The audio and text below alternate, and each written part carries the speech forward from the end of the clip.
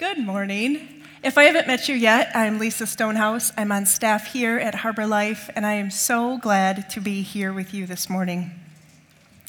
Will you pray with me? Father, I love that you are already here.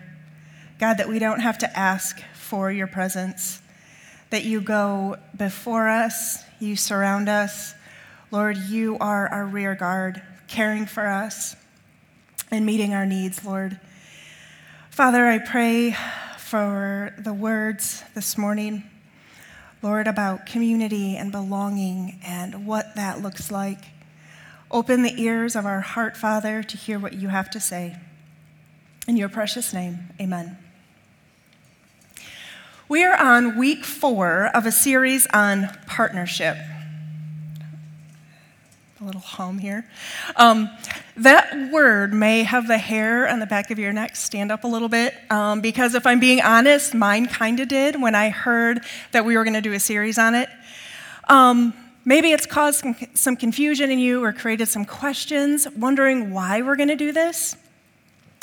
But take a really deep breath, because as I've studied and had conversation with Brent and some of the other pastors, I'm really excited that we're taking the opportunity to spend time here. Vinny and Sarah, I just saw you. I'm so happy to see you guys. Oh, it makes my heart so happy that you're home.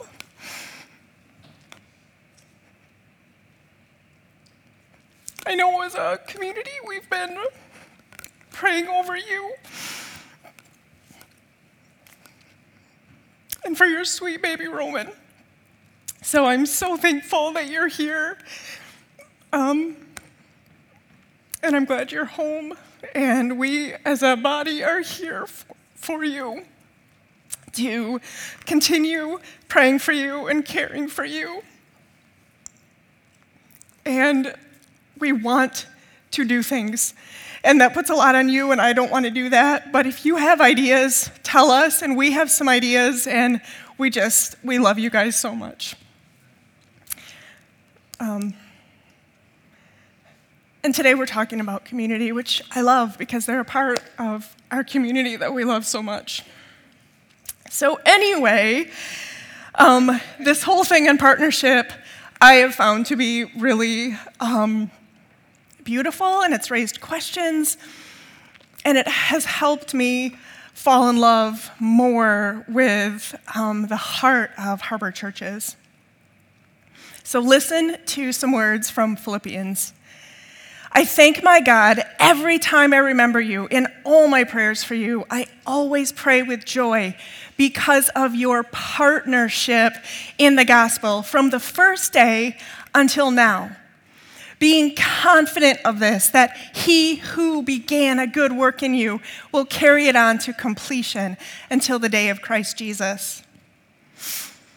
And then in Philemon, I always thank my God as I remember you in my prayers because I hear about your love for all his holy people and your faith in the Lord Jesus. I pray that your partnership with us in the faith may be effective in deepening your understanding of every good thing we share for the sake of Christ. So we heard the word partnership in both of those verses. And if we look at what it means in Greek, it means, the word is koinonia. Koinonia, which means sharing in, communion, spiritual fellowship, a fellowship in the Spirit, a companionship. And I can get behind that. I want to be a part of that. I want to understand that partnership in a deeper way. A fellowship of the Spirit. That is such beautiful language. So our first commitment that we talked about is, I believe in my heart that God raised Jesus from the dead to be my Savior and profess my commitment to his lordship over my life. So this is just a starting with a trust, a belief, and a faith in Jesus. 1 Corinthians 1:9 says, God is faithful, who has called you into koinonia with our Lord Jesus Christ, his Son. But what I love is Brent talked about Nicodemus too that week, when we talked about trust and when we talked about belief. And it took Nicodemus 3 years to put his trust in Jesus. And he literally got to sit right next to him. And he asked Jesus his questions, the similar wonderings that we have. And we are committed to partnering with you as you explore and as you learn to trust too. Our second commitment, I commit to take next steps to become more like Jesus and to help others do the same. So this knowing that faith is a thing was never meant to be just a moment where we placed our trust, something we intellectually consented to. It's something that is continually ongoing in our hearts. It's a walk, it's a journey, which invites us, and really, for us to truly grow, requires us to take next steps. Walking out our faith is hard, and it's challenging, and it's almost impossible to do alone. We need one another to encourage us, to walk with us, to help show us our blind spots, areas where we're weak. We need this community of other believers who see the world differently than we do, but who are united in a common faith. At first, when Brett and I were planning out who was preaching what sermons, I thought I got the best commitment to talk about, the third commitment. The commitment to participate in this community of belonging as we gather together to seek to be centered on Jesus. But after reflecting on all of these, I just really think they're all the best. Committing to God is pretty fantastic, right? It's life-changing, actually.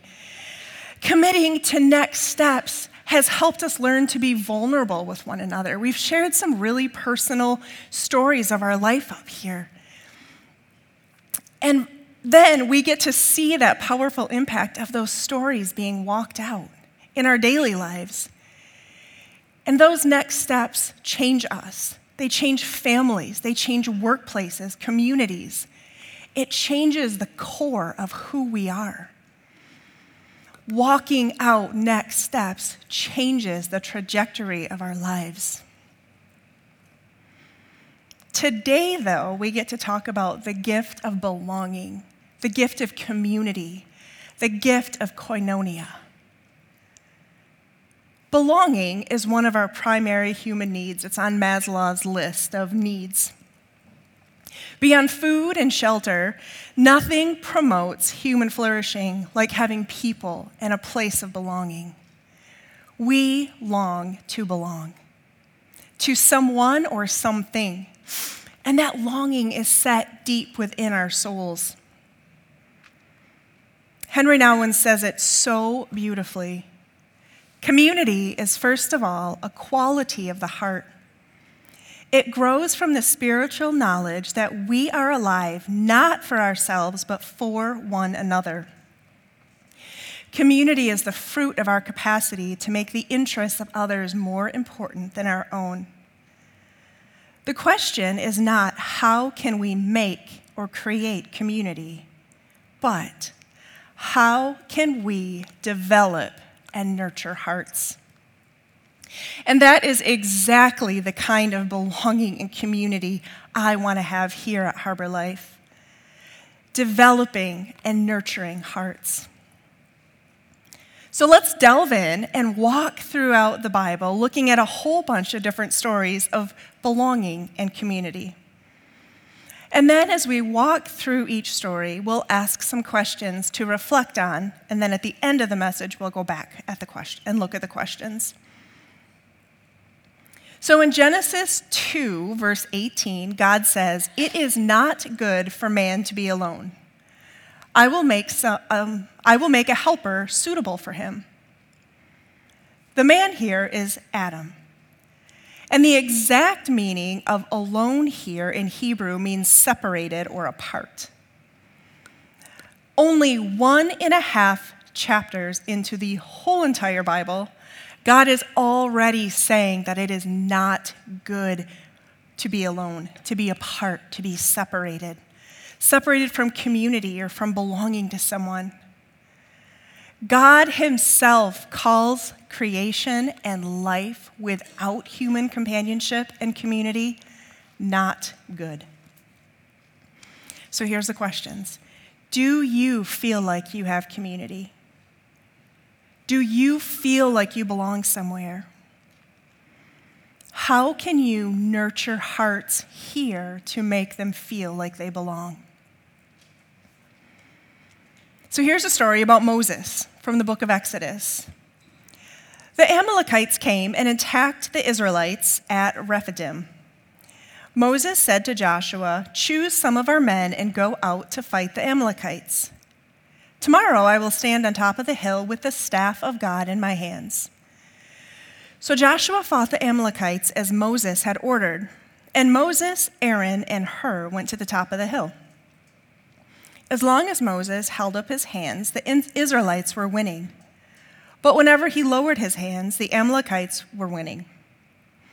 When Moses' hands grew tired, they took a stone and put it under him, and he sat on it.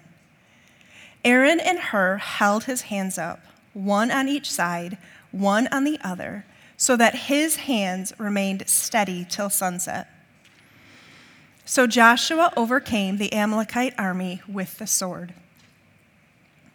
Moses, even though he's standing on top of the hill overlooking the battle, isn't immune from the effects of the battle. While Joshua was in it, actually fighting with the sword, Moses was holding up his staff, and the Israelites' successes and ultimately their victory, it hinged on Moses' strength to keep his hands lifted up. And the story tells us that Moses' hands grew tired, which is something that will happen if you have to keep your hands up for a long time. As long as Moses was able to hold up his hands or his arms, Joshua and the Israelites prevailed. But as soon as he grew weary and lowered his arms, the Amalekites gained the advantage. As his friends, Aaron and Hur, saw the exhaustion of Moses, they noticed that his strength was failing. They saw that Moses was growing weak. And then they noticed the pattern on the battlefield. They rolled over a stone and they made Moses a place to sit. And then they literally surrounded him. They came alongside him and lifted his hands, holding them up. They supported the weight, the physical weight, the fatigue of holding up a staff. But I think their presence also supported the emotional and mental weight that Moses was carrying, knowing that that raised staff was the key to the victory. They saw that Moses needed holding up, and they met him where he was. They, Aaron and Hur, became the strength of Moses. So whether we are in need of someone to come in a physical sense to help carry something, or if it's more of an emotional burden that we need help carrying, that we need to belong, that we need to be seen, that we need to be held up or met where we are, we need each other to come alongside and help be our strength. So here's the questions for this that I was thinking of. Who's holding you up when you just can't do it another minute? Or who are you holding up? David and Jonathan had an unlikely friendship. David was a lowly shepherd. He was anointed the future king of the Israelites, and he defeats Goliath in a battle with the Philistines. But then, surprisingly, he befriends Jonathan, King Saul's son, who in the typical order of things would have become king. David was a shepherd, Jonathan was a prince. Jonathan had his own armor. David had a harp and a slingshot. Jonathan grew up in a palace and was trained in the art of war. David grew up in the little town of Bethlehem and was trained to be a shepherd. Jonathan was the oldest son, the next in line to be the king of Israel. David was the youngest of 8 boys, and he was anointed as the next king in place of Jonathan. Jealousy or hatred could have easily marked their relationship. But instead, throughout the pages of 1 Samuel, we see their friendship unfold. And in chapter 18, we read, Jonathan made a covenant with David because he loved him as his own soul. And then right in the early verses of 2 Samuel, we find that Jonathan had been killed in battle, and David was brokenhearted.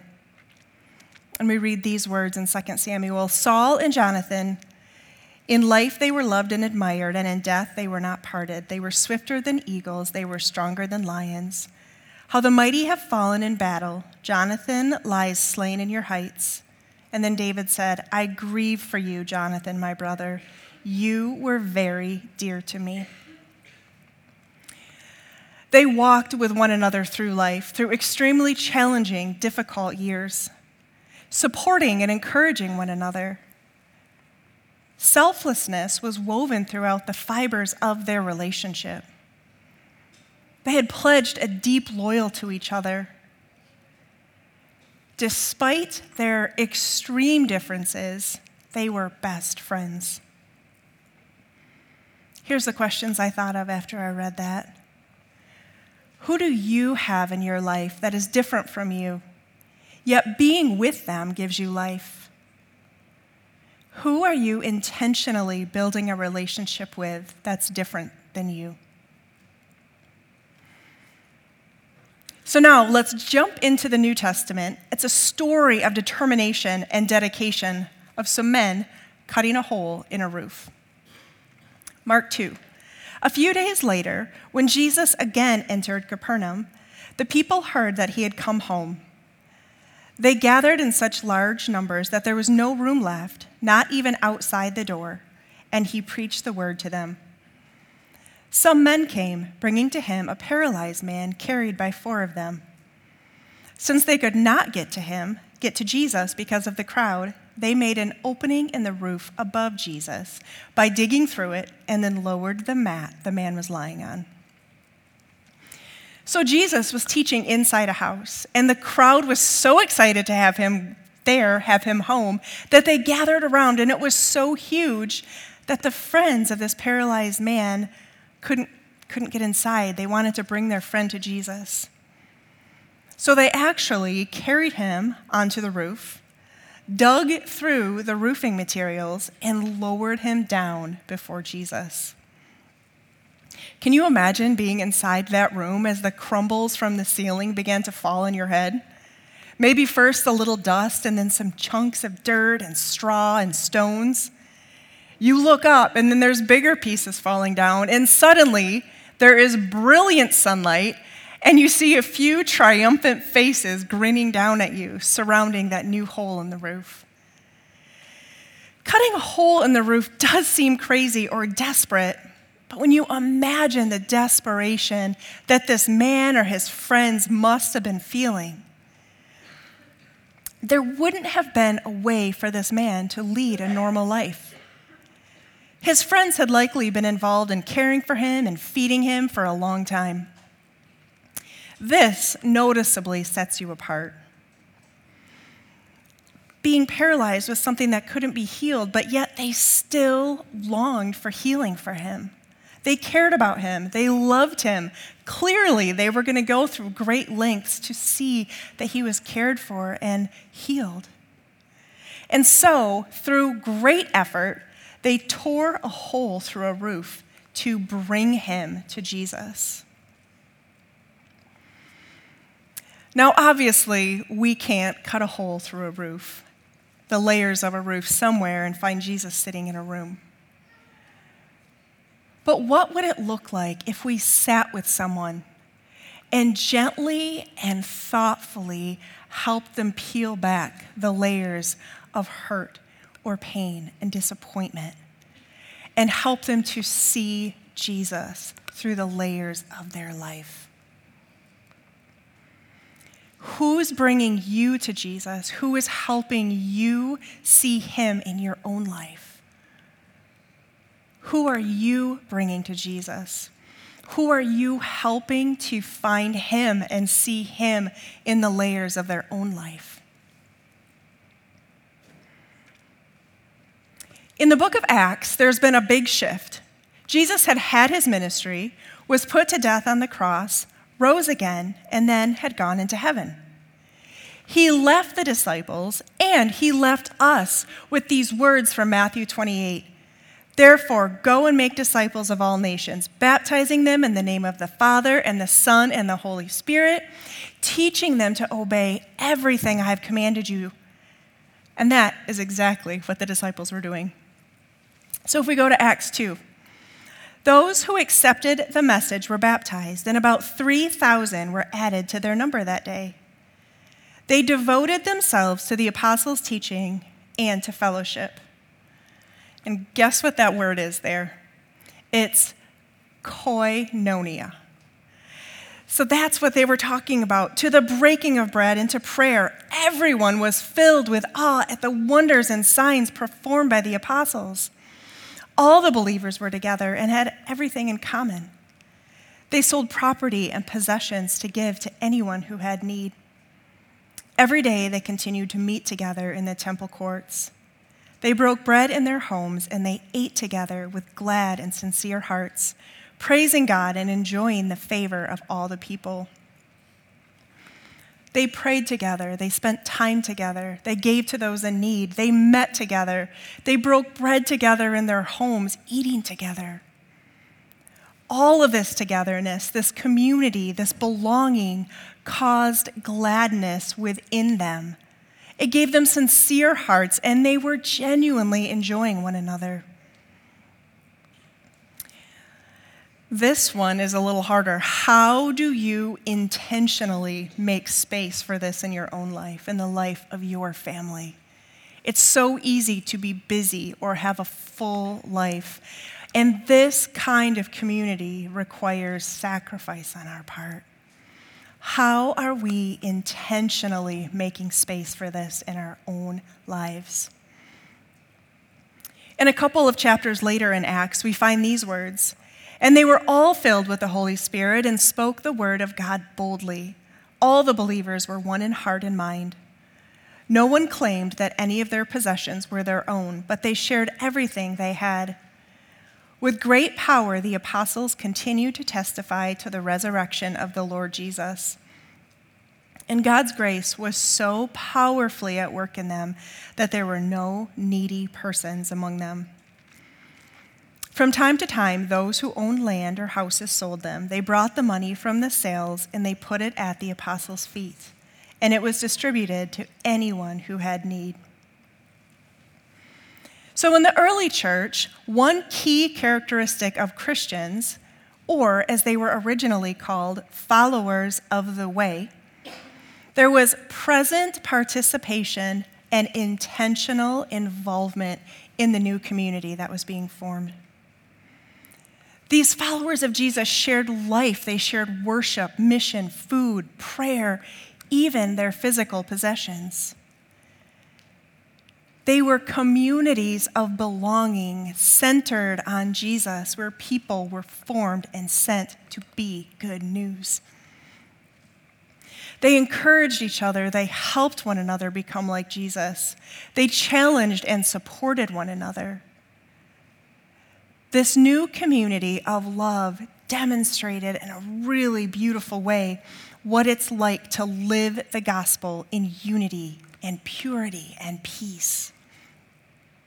Being a community of love on mission was a key characteristic of biblical communities of faith. Who encourages or helps you become like Jesus? Who challenges you and supports you in that?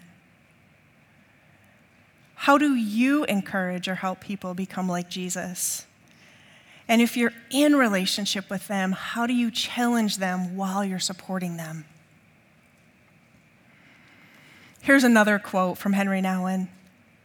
I love this one. The best of community does give one a deep sense of belonging and well-being. And in that sense, community takes away loneliness. People who have known the joy of God point each other to flashes of light here and there and remind each other that they reveal the hidden but real presence of God. They discover that there are people who heal each other's wounds, forgive each other's offenses, share their possessions, foster the spirit of community, celebrate the gifts they have received, and live in constant anticipation of the full manifestation of God's glory. That sounds an awful lot like koinonia. So let's go back to that word for a minute and dig just a little deeper. Again, as so often as it is, there's not an exact translation in English. Koinonia is a Greek word that's most associated with the ideas and concepts of holy covenantal living. We defined it in the beginning as sharing in, communion, spiritual fellowship, a fellowship in the Spirit, a deep companionship. Really, it's a shared community that involves deep, close-knit participation amongst its people. It seems simple to just substitute the word fellowship for koinonia, but it's far deeper. Fellowship is really a more surface-level, friendly relationship. If you picture the church fellowship hall from like the 50s, 60s, 70s, right? The colored squares of asbestos-filled tile, coffee in a styrofoam cup, maybe the church library with all the Jeanette Oakey books lining the back of the room. So that's more of a basic fellowship. A lighthearted chatting, right? Small talk. While koinonia is a full and intimate unity. It takes that friendship to a deeper level, to something that's real, that's genuine. Koinonia is an important, unique element in the New Testament. The disciples became filled with the Holy Spirit and then helped build and establish those communities of new believers who shared not only in the Spirit, but also in all aspects of life together. From meals and homes, their finances, encouragement, companionship, and just regular eating together. A powerful word picture is that the concept of communion is exemplified in koinonia.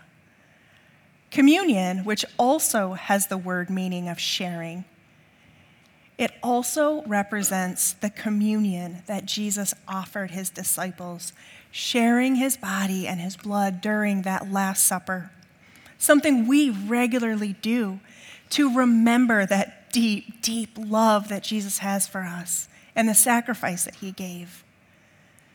So that word has such richness, such depth of meaning. The heart of the gospel is that Jesus invites us to come to him, to believe him as our Lord and our Savior. He invites us to follow him and obey his commands. And as Jesus told us in Matthew 22, those commands are to first love God and second, to love our neighbors as ourselves. When we love others as ourselves, it's a joining, a uniting, a true partnership. It says that we are all in this together. Or, as the Apostle Paul used an analogy, all part of one body. When we love others as we love ourselves, we are generous people. We share what we have, whatever that is, money, food, time, loyalty, encouragement, our very selves. We open our hearts to true and genuine belonging. As Paul wrote, the eye cannot say to the hand, I don't need you. And the head cannot say to the feet, I don't need you. There should be no division in the body, but that its parts should have equal concern for each other. If one part suffers, every part suffers with it. If one part is honored, every part rejoices with it. Now you are the body of Christ, and each one of you is a part of it. Each one of us is a part of that body. We are each a part of it, and we are each a huge reason why we gather to meet. The commitments deeply and truly matter. We have one of these in the back at Connecting Point. If you want to take one on your way out, that explains more of partnership, of what we are committing to one another in this intimate relationship of this mission we are doing together. I believe in my heart that God raised Jesus from the dead to be my Savior, and I profess my commitment to his lordship over my life. I commit to take next steps to become more like Jesus and to help others do the same.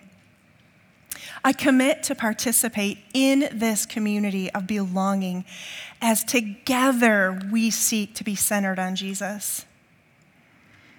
When we walk out these commitments, when we're partnered together, we will be changed. This body, this community will be changed. We opened with Nawan's quote, the question is not how can we make or create community, but how can we nurture and develop hearts? So let's use that lens again to look at those questions we asked throughout the message. Do you feel like you belong somewhere where your heart is being nurtured? How can you help to nurture hearts to make them feel like they belong? Who's holding you up? Who are you holding up? Who do you have in your life that is different from you, yet being with them gives you life? Who are you intentionally building a relationship with that's different than you? Who's bringing you to Jesus? Who are you bringing to Jesus? How are you encouraged? How are you helped to become more like him? How are you challenged and supported in that? How do you encourage or help others to become like Jesus? Who are you in relationship with that you can challenge and support? How are you living out koinonia today? How can you help develop and nurture the beauty of that here at Harbor Life? These questions are not to create guilt or shame or that you're not doing enough, not at all. Because they're asked to encourage us, to invite us, to challenge us all, to take next steps, to help create more and more of an atmosphere that nurtures and develops hearts. We pray and we dream and we create ways here for hearts to be nurtured, for ways that we find belonging in community, and ways that we look towards Jesus together. We have lighter, more simple ways to begin to foster this. We have breaking bread hand to hand. You can volunteer in kids or hospitality or worship. There's spring and fall cleanups, the Buck Creek cleanup, Our Ladies Book Club, the guys' fun events, Ugly Coffee, participating in Trunk or Treat or the Ladies' Secret Santa. These are all simple ways. Maybe it's bringing a meal for someone. There's simple ways to begin to build the relationship for hearts to be nurtured. We have deeper ways to develop and nurture hearts. There's Alpha, there's Men's Group, there's Cultivate. We have various Bible studies. Brent and I are always willing to grab coffee and hear what's on your heart if you have ideas and ways you want to partner with us in developing or offering other areas of doing this. These things matter, not just for our personal growth of becoming more like Jesus, which is so important, but it's for growth as our community together, for a body of believers in sharing in the communion of spiritual fellowship. The fellowship in the Spirit. It's a deep companionship. The essence and beauty is a vital necessity to foster that heart, to have it be woven into the fibers of who we are here at Harbor Life. It matters greatly. Over and over and over in the New Testament, we're encouraged to, we're invited to, we're challenged to take that next step and enter into community, into belonging, into a deep investment in each other's lives. In Hebrews, let us hold unswervingly to the hope we profess, for he who promised is faithful. And let us consider how we may spur one another on toward love and good deeds, not giving up meeting together as some are in the habit of doing, but encouraging one another, and all the more as you see the day approaching.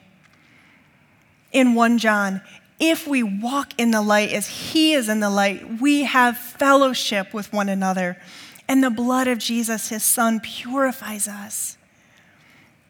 And in Romans, for by the grace given to me, I say to every one of you, do not think of yourself more highly than you ought, but rather think of yourself with sober judgment in accordance with the faith God has distributed to each of you. For just as each of us has one body with many members, and these members do not all have the same function, so in Christ we, though many, form one body, and each member belongs to all the others. We have different gifts according to the grace given to each of us. If your gift is prophesying, then prophesy in accordance with your faith.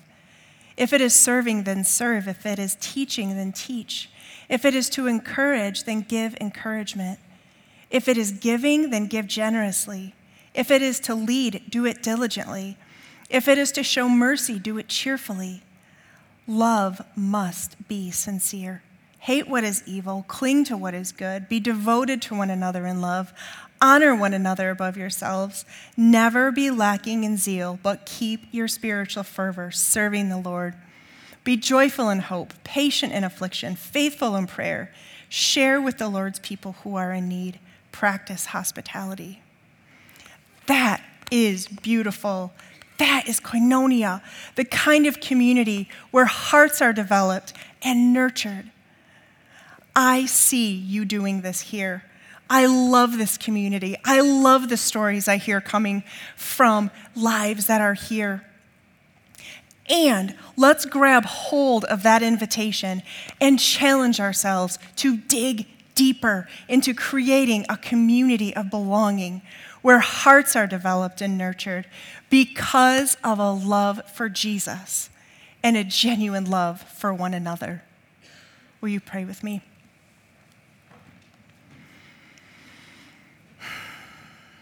God, thank you. Thank you for creating us. Thank you for creating us not to be alone. Thank you for giving us community. Thank you for setting the desire for belonging in our heart.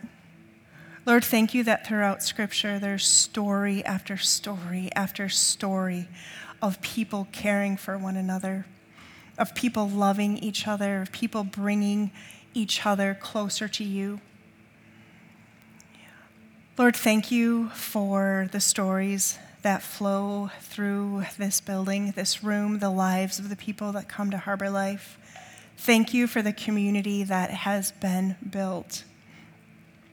And God, in that, challenge us to deepen the community, to deepen caring for one another, Lord, as we grow more like you in that. In your precious name, amen.